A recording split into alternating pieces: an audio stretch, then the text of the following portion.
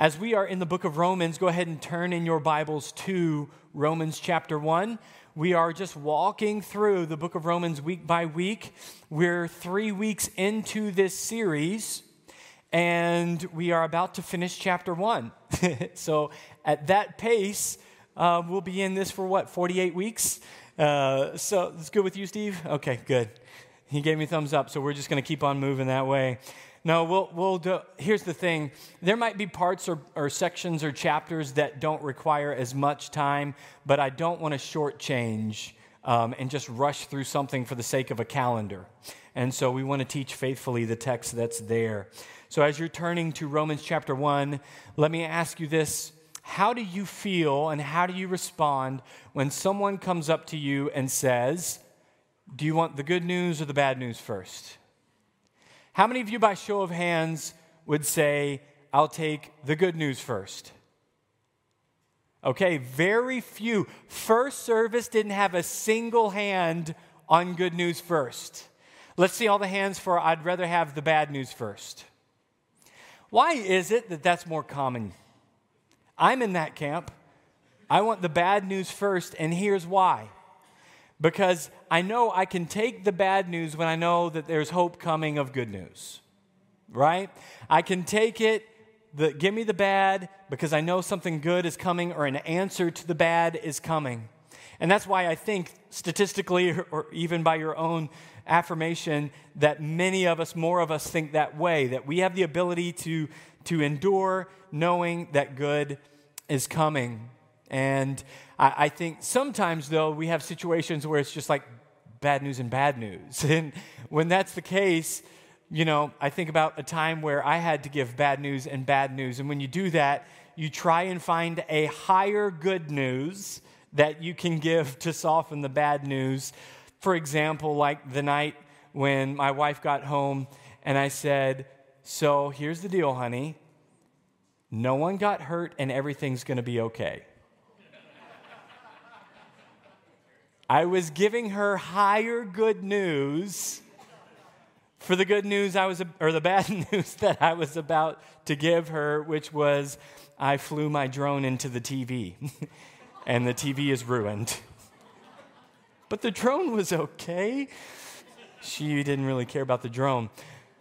And so, because I knew the way that information was going to be received, I was like, let me try and reach for a higher good.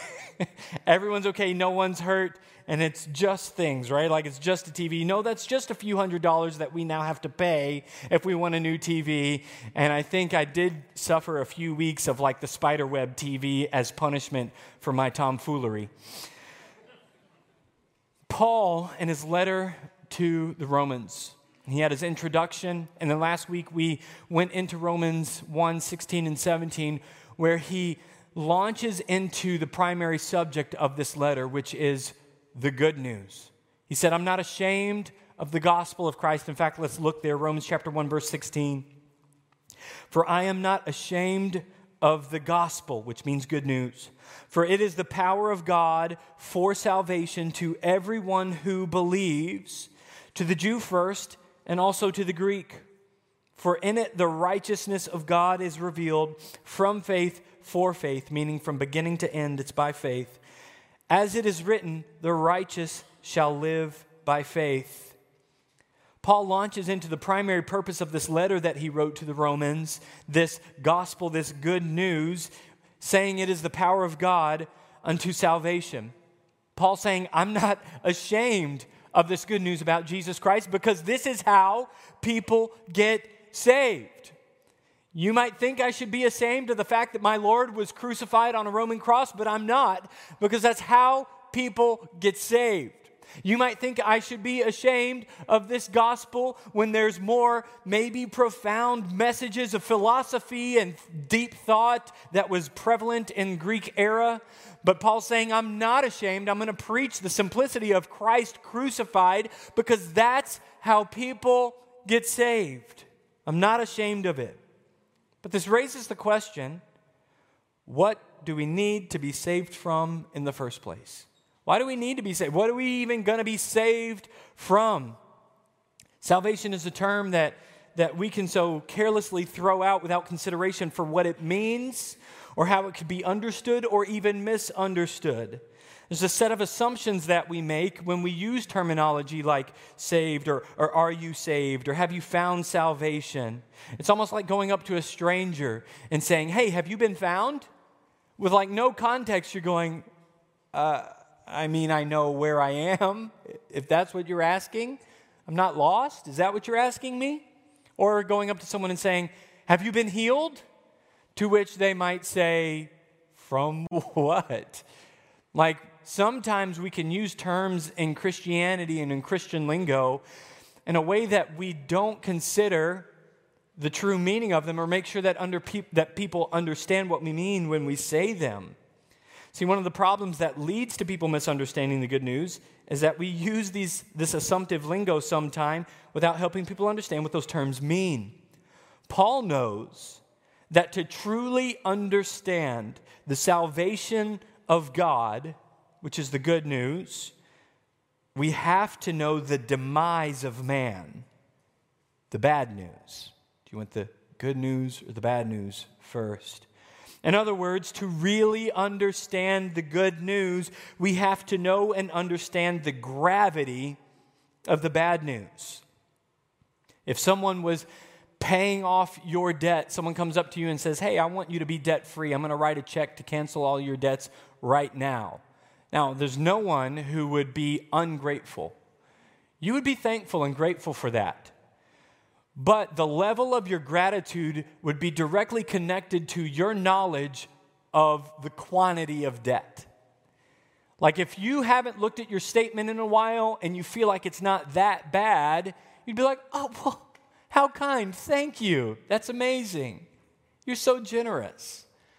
But if you recently looked at your statement and you saw that you were negative $1,000, $100,000, negative $1 million, $1 billion, someone comes up to you and says, I'm going to write a check to pay that off. You're not going, well, you're so sweet. How kind. You're so generous. No, you're crying, you're hugging, you're snot, ugly tears. You're weeping. Why? Because of the gravity of the debt that you had that was just wiped out. The most common cause of nominal Christianity, passive Christianity, unthankful faith, obligatory service, no delight worship.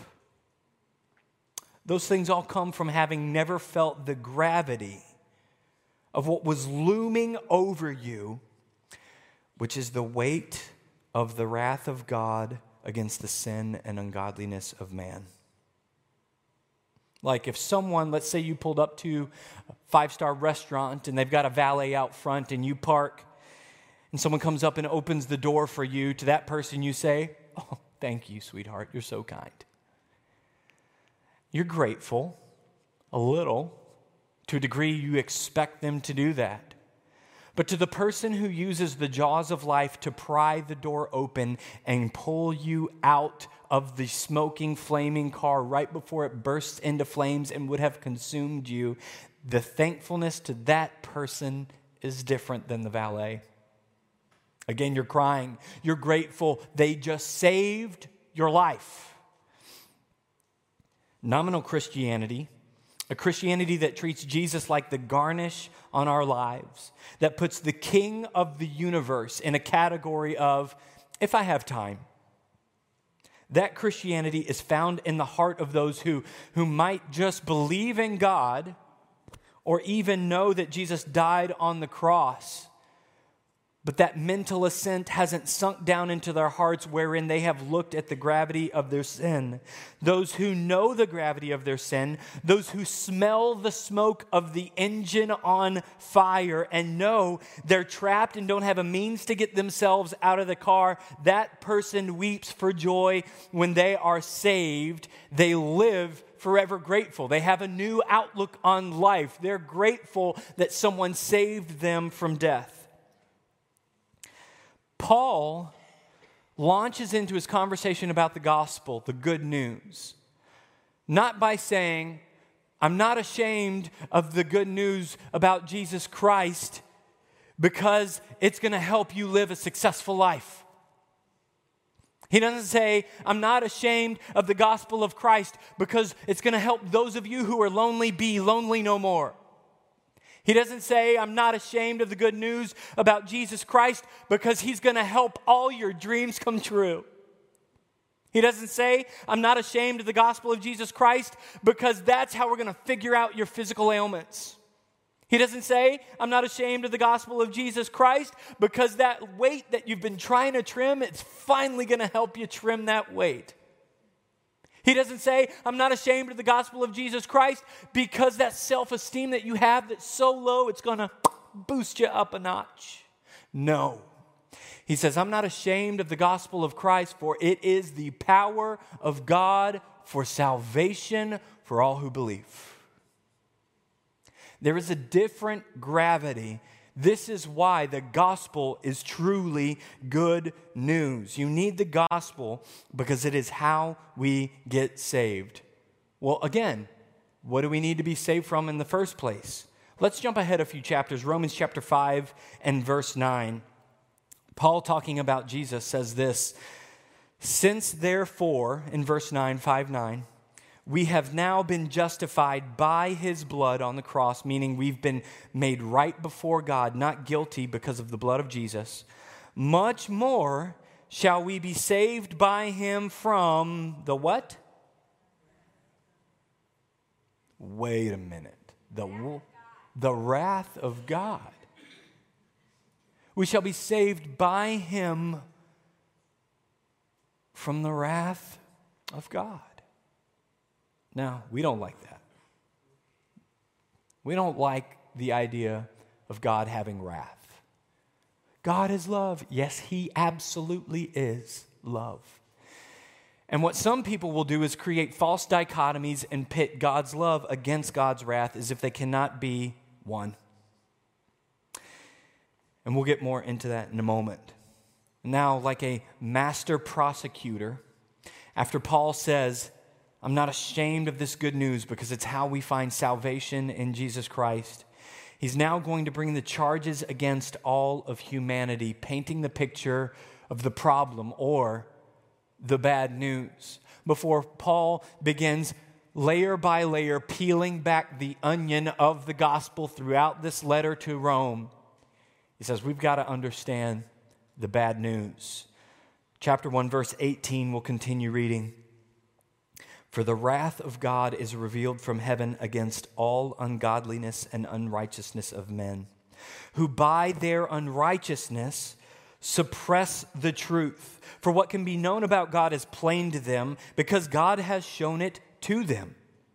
For his invisible attributes, namely his eternal power and divine nature, have been clearly perceived ever since the creation of the world in the things that have been made.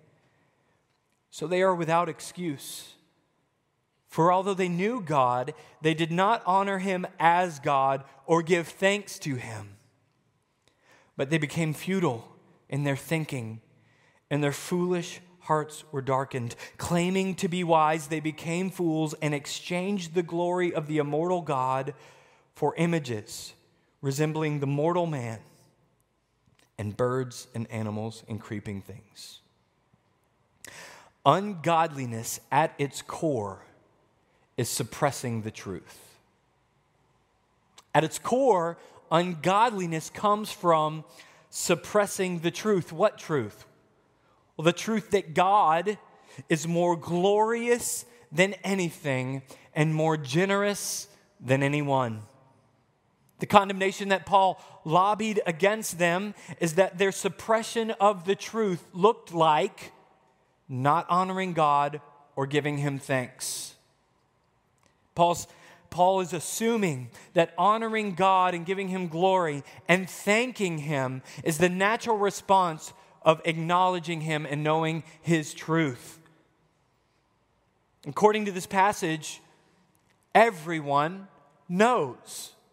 Everyone knows this truth as much as they want to deny it, as much as they want to reason against it, as much as we want to pretend that there are watertight arguments against the existence of God. Every single person knows. Why? Because it's screaming in our faces on a day-to-day basis through creation. Paul's saying God's invisible attributes are visible to all. When you look at everything that God has created, your heart says there's a creator. That's why throughout history, civilization after civilization, people group after people group throughout history all around the world have always turned their heart to some kind of concept of a God. Because their heart looks at everything and goes, there's a God. Every single person sees the handiwork of the Creator and their heart says there is a Creator, the same way that it would be foolishness for us to look at a beautiful masterpiece painting and go, there is no artist. Creation testifies to the almighty, all-powerful God. And every person knows and therefore, Paul says, is without excuse. And because everyone knows, they suppress the truth that they know. Why? Why would someone see the obvious truth in their face about God and then suppress that truth and reject it? Because when your heart loves something that others are warning you against, you either have to heed those warnings and turn away, or you disagree with them. And 9 times out of 10, that disagreement becomes a packaged deal where you don't only disagree with them, but you demonize them and vilify them because they are threatening what you love. We have all seen this.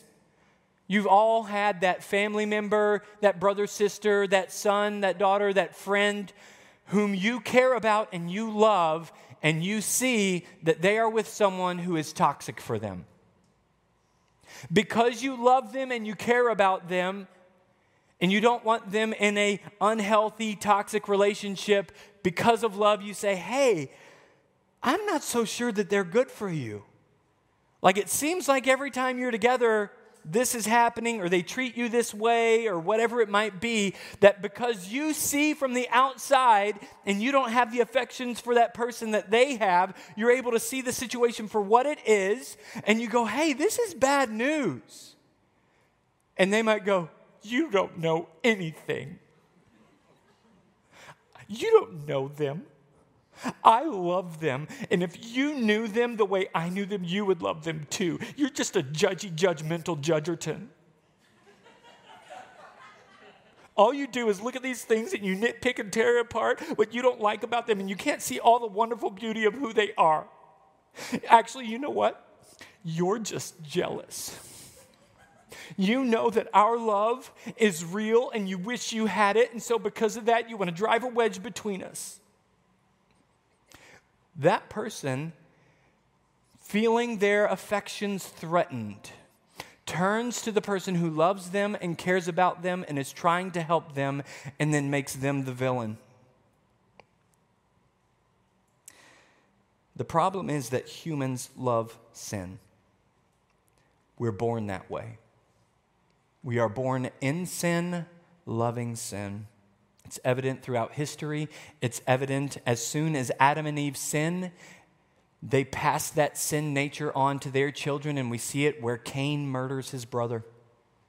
Generation after generation after generation throughout the Old Testament, you look at all the patriarchs of the faith and you go, wow, Abraham had such great faith. And oh, he went into the servant apart from what God said and created a real mess of the situation in the moment where he didn't have faith.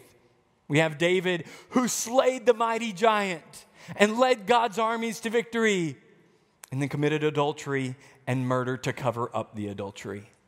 It's evident that sin nature that Adam and Eve welcomed in was passed on to their children, all the way to you and me. Humans love sin because we are born in sin, born with hearts bent toward ungodliness and the passions of our flesh. And when you love something more than anything else, to the extent that you're not willing to let go of it, even when people try to help you see that it's terrible for you, that it's destructive, if you love it to the extent that you won't part from it, then you must suppress the truth that your heart sees and knows. What your heart sees and knows, what your conscience tells you, what preachers tell you, what the Word of God tells you, what the Holy Spirit tells you, that truth that you know that this is wrong, because of the affections of the heart, you have to suppress that truth and go, no, it's not wrong. There's no such thing as sin. That's a made-up social construct to try and control people. And because we suppress the truth, because of its threatening of our affections, of our love for sin, people became foolish in their thinking, and their foolish hearts were darkened. This is what sin does. When we ignore our conscience, worse, when we ignore the conviction of the Holy Spirit, our hearts become darkened and hardened by sin. See, sin is not a knowledge problem, it is an affection problem. It's not, do we or don't we know the right things? Paul would later argue that the law of God is written on our hearts. You don't need someone to come and say, hey, the Bible says don't do that, because the law of God is written in our hearts. You know when you're doing something wrong. Your conscience tells you, the Holy Spirit tells you, people who love you and care about you tell you. And we suppress that truth because we love the sin. It's not whether or not do we know that we should or shouldn't do the thing. It's that we love the thing. And so therefore, the only option if we want to preserve and not let go of the thing that Scripture tells us is sinful and ungodly is to suppress the truth and go, no, I don't believe that, or I don't agree with that, or God couldn't be like that. Jesus taught this same principle to Nicodemus in John chapter 3 when Nicodemus sneaks out at midnight to go have a secret conversation with Jesus so he doesn't get condemned by the other Pharisees, and he's asking Jesus all these questions, and Jesus gets to a point in the conversation in John 3 verse 19 where he says this, and this is the judgment. The light has come into the world, and people loved the darkness rather than the light because their works were evil. This is an affection thing here. He says, for everyone who does wicked things hates the light and does not come to the light, lest his works should be exposed. But whoever does what is true and comes to the light, so that it may be clearly seen that his works have been carried out in God. Jesus is teaching Nicodemus thousands of years ago. You want to know why people suppress the truth? Why they want to stay hidden in the corners of darkness and say, keep that light away from me? Don't talk to me about sin. Don't tell me that this thing that I like and love is sin. Don't do that, because they love the darkness. We loved the darkness. Until you've been made new by the Holy Spirit of God, our proneness is to love sin, because we were born that way. Paul reveals the problem, and he doesn't talk about our felt needs. When Paul's writing to the Romans and other churches, he's not going, what are their felt needs? They probably want to learn how to have their best life now, so let me write something about that. Paul doesn't talk about our felt needs. You know why? Because our felt needs are not our real needs. Our real needs are to be saved from the wrath of God. There's no greater need you have. The wrath of God that is impending and imminent because of our choosing to suppress the truth and exchange the glory of the immortal God for the glory of created things, lesser things. Sin is loving the created things rather than the Creator.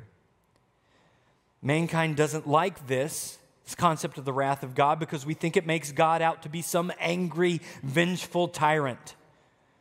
No, It is our love for sin that paints him that way, just like the person who's going, oh, you don't know them. You're so mean. You're so judgmental. If you just got to know them, you'd love them too. You have to demonize those who are threatening what you love when what you love is destructive and you really know better. If God were not wrathful against sin, he would not be God. He would not be holy. He would not be just. He would not be righteous.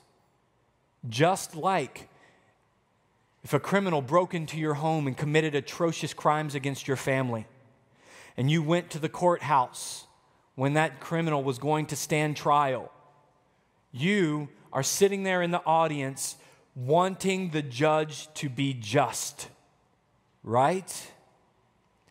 No one hears that gavel come down when the evidence is all clear that there's guilt. No one hears that gavel come down and go, wow, that's vengeful. Wow, how tyrannically mean. I can't believe that judge would do that. No, you go, thank you. Justice was served.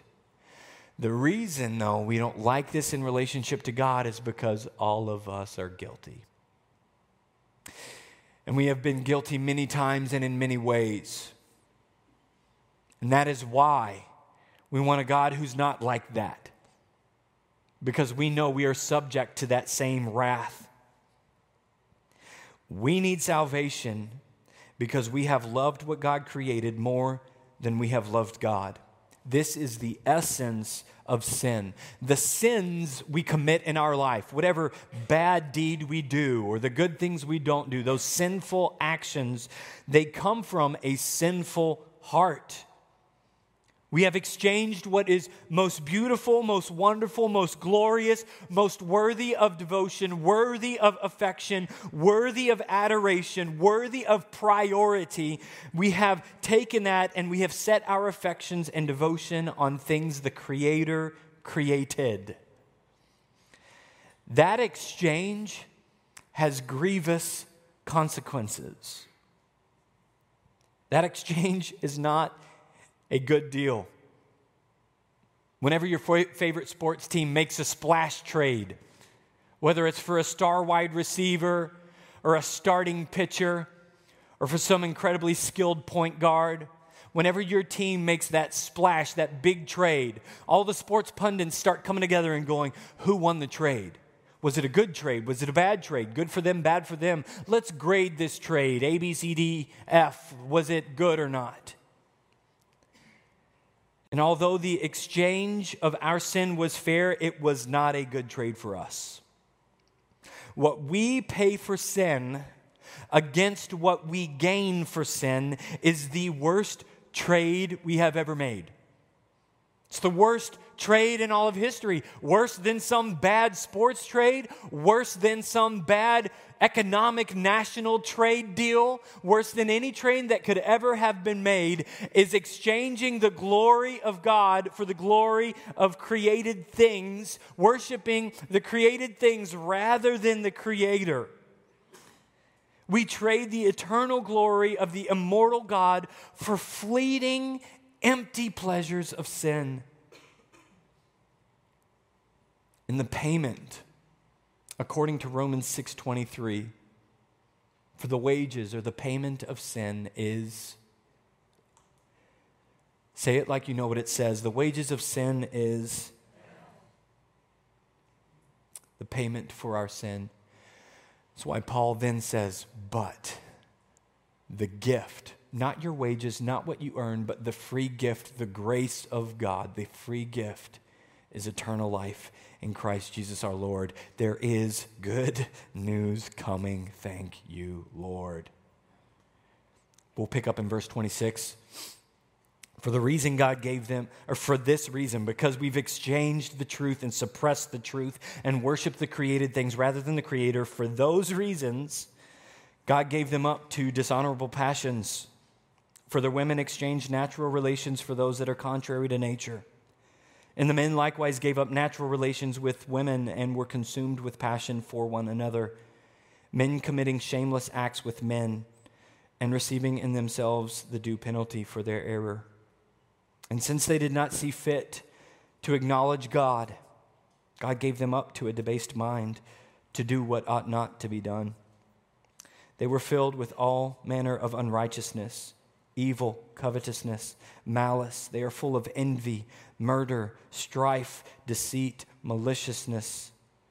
They are gossips, slanderers, haters of God, insolent, haughty, boastful, inventors of evil, disobedient to parents, foolish, faithless, heartless, ruthless, though they know God's righteous decree that those who practice such things deserve to die.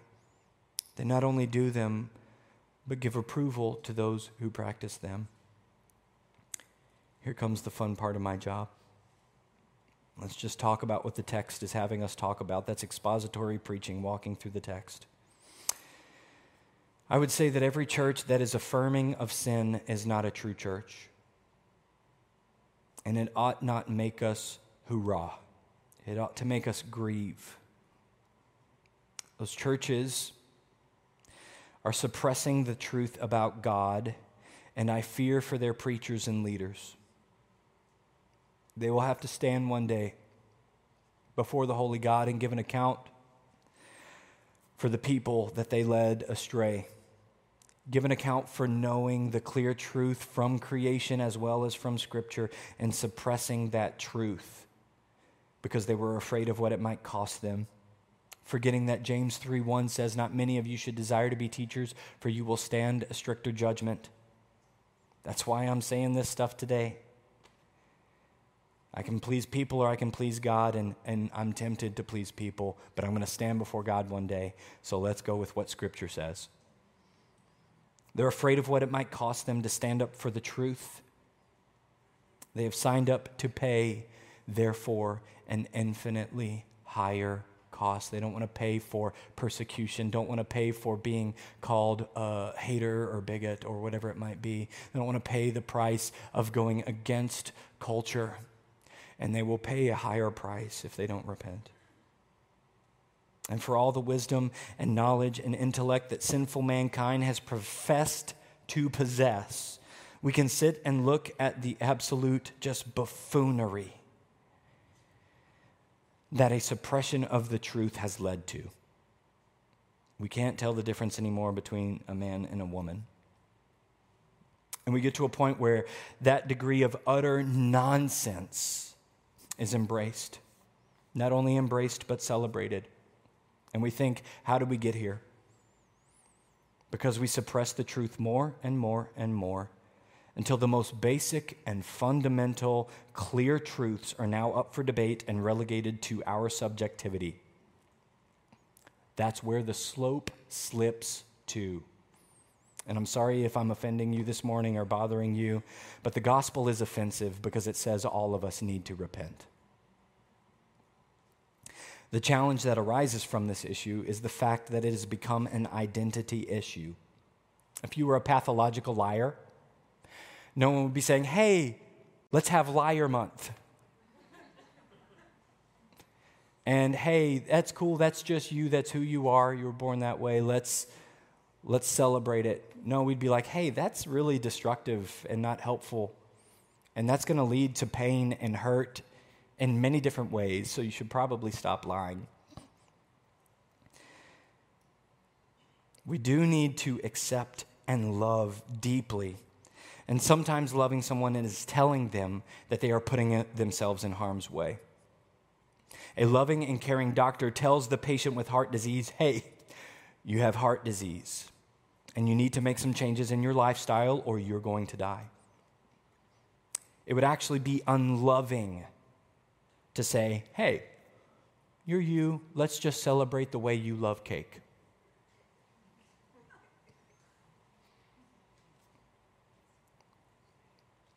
Listen, God loves the LGBTQ plus individual, and we should too. We should love them deeply. We should love them the same way that every single one of you sinners has been loved.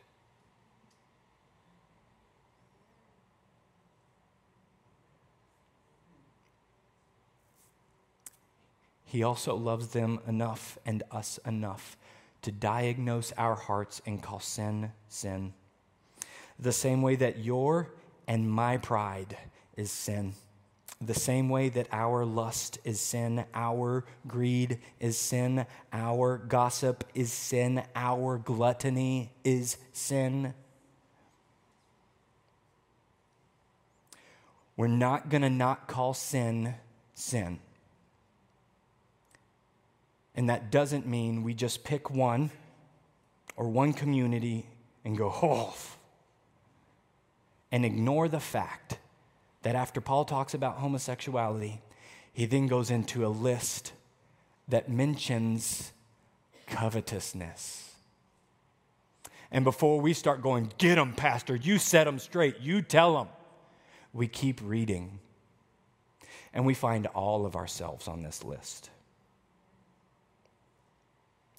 Every human on earth is called to repent of sin, whether it's homosexuality or lust or greed or lying or gossip or gluttony. We want to scarlet letter one group to make ourselves feel justified about what we call little. White lies. White lies are damnable before God. They're not white. Super fun message this morning. We are not to be jerks about this. We are to remember the gravity of our sin when we are aiming to help others out of their sin. For every one of us who's thinking, yeah, get him, preacher, preach that truth, this list that Paul mentions, this list should make us go, oh, don't get him. Because he said disobedient to parents. None of us can raise our hand on that one and say innocent. This list makes all of us go, don't get us. God, please be merciful. Please, God, be gracious.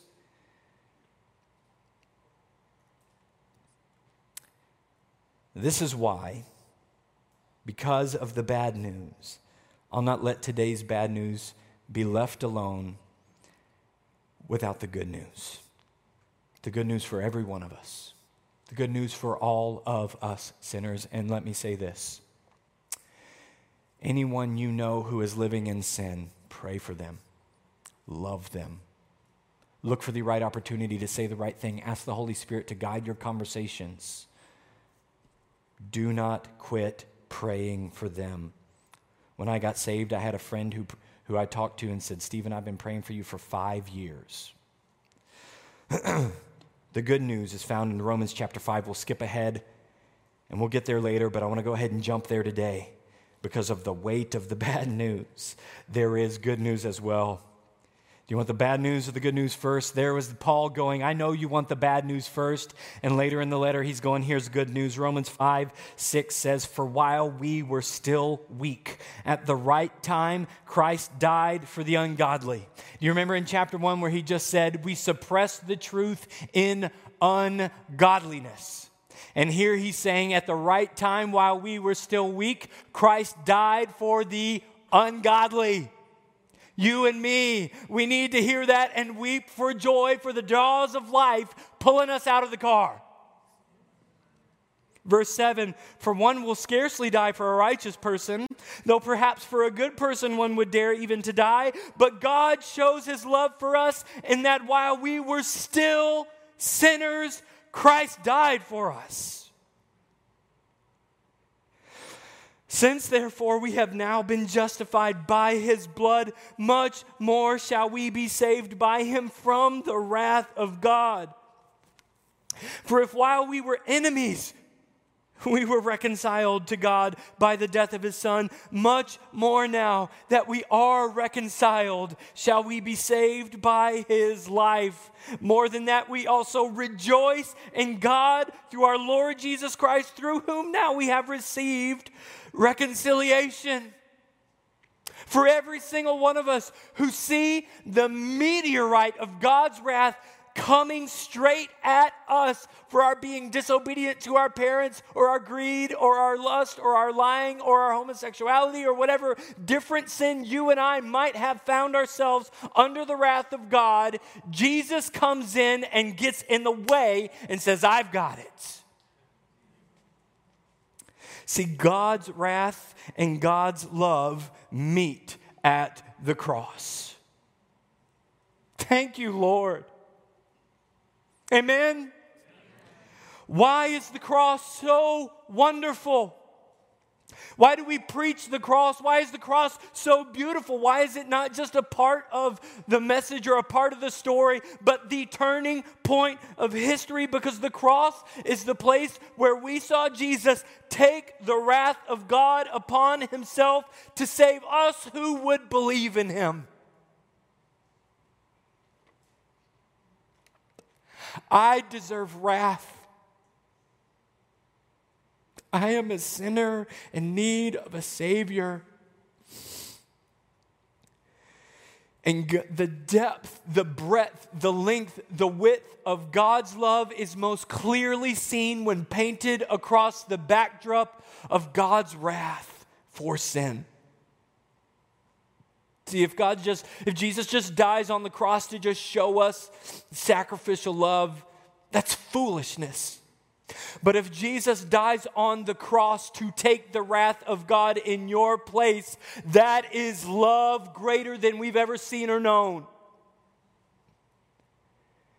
Jesus going to the cross the night before says, Father, if there's any other way that this cup could pass from me, if there's any other way that I could not drink the cup of your wrath, is what he's talking about. If there's any other way, let it pass. Nevertheless, not my will, but yours be done. And he obeyed the Father, went to the cross, and he took the full cup of God's wrath that was to be poured out on you and me because of our sin, and Jesus drank it. This is how you see the love of God. By recognizing what we deserve. Because of our sin against a holy God and his justice that he cannot let sin go unpunished. He would be corrupt if that were true. And he is not. He's righteous, he's true, he's just, he's holy. But his justice and his righteousness and holiness do not cancel out his love, his grace, his mercy, his kindness that is available to all who would believe and repent. The song famous, Christ alone, till on the cross, as Jesus died, the wrath of God was satisfied. For every sin on him was laid. Here in the death of Christ, I live. This is what causes the Apostle John to write, what manner of love is this? What kind of love is this? That we, ungodly enemies, would be called sons of God. What manner of love is this that we would be called sons of God? And when we are rightly prosecuted for our sin, under the gravity of our sin, we declare, Lord, I need you. Lord, I need you. Every hour I need you. Why? My one defense. My defense against the wrath of God is Jesus, my substitute who took my place. He is my defense attorney saying, my blood has washed it clean. They are forgiven. They are spotless before the judge. My righteousness, oh God, how I need you. Cast all your hope, all your trust, all your confidence on Jesus this morning. Would you stand as we sing?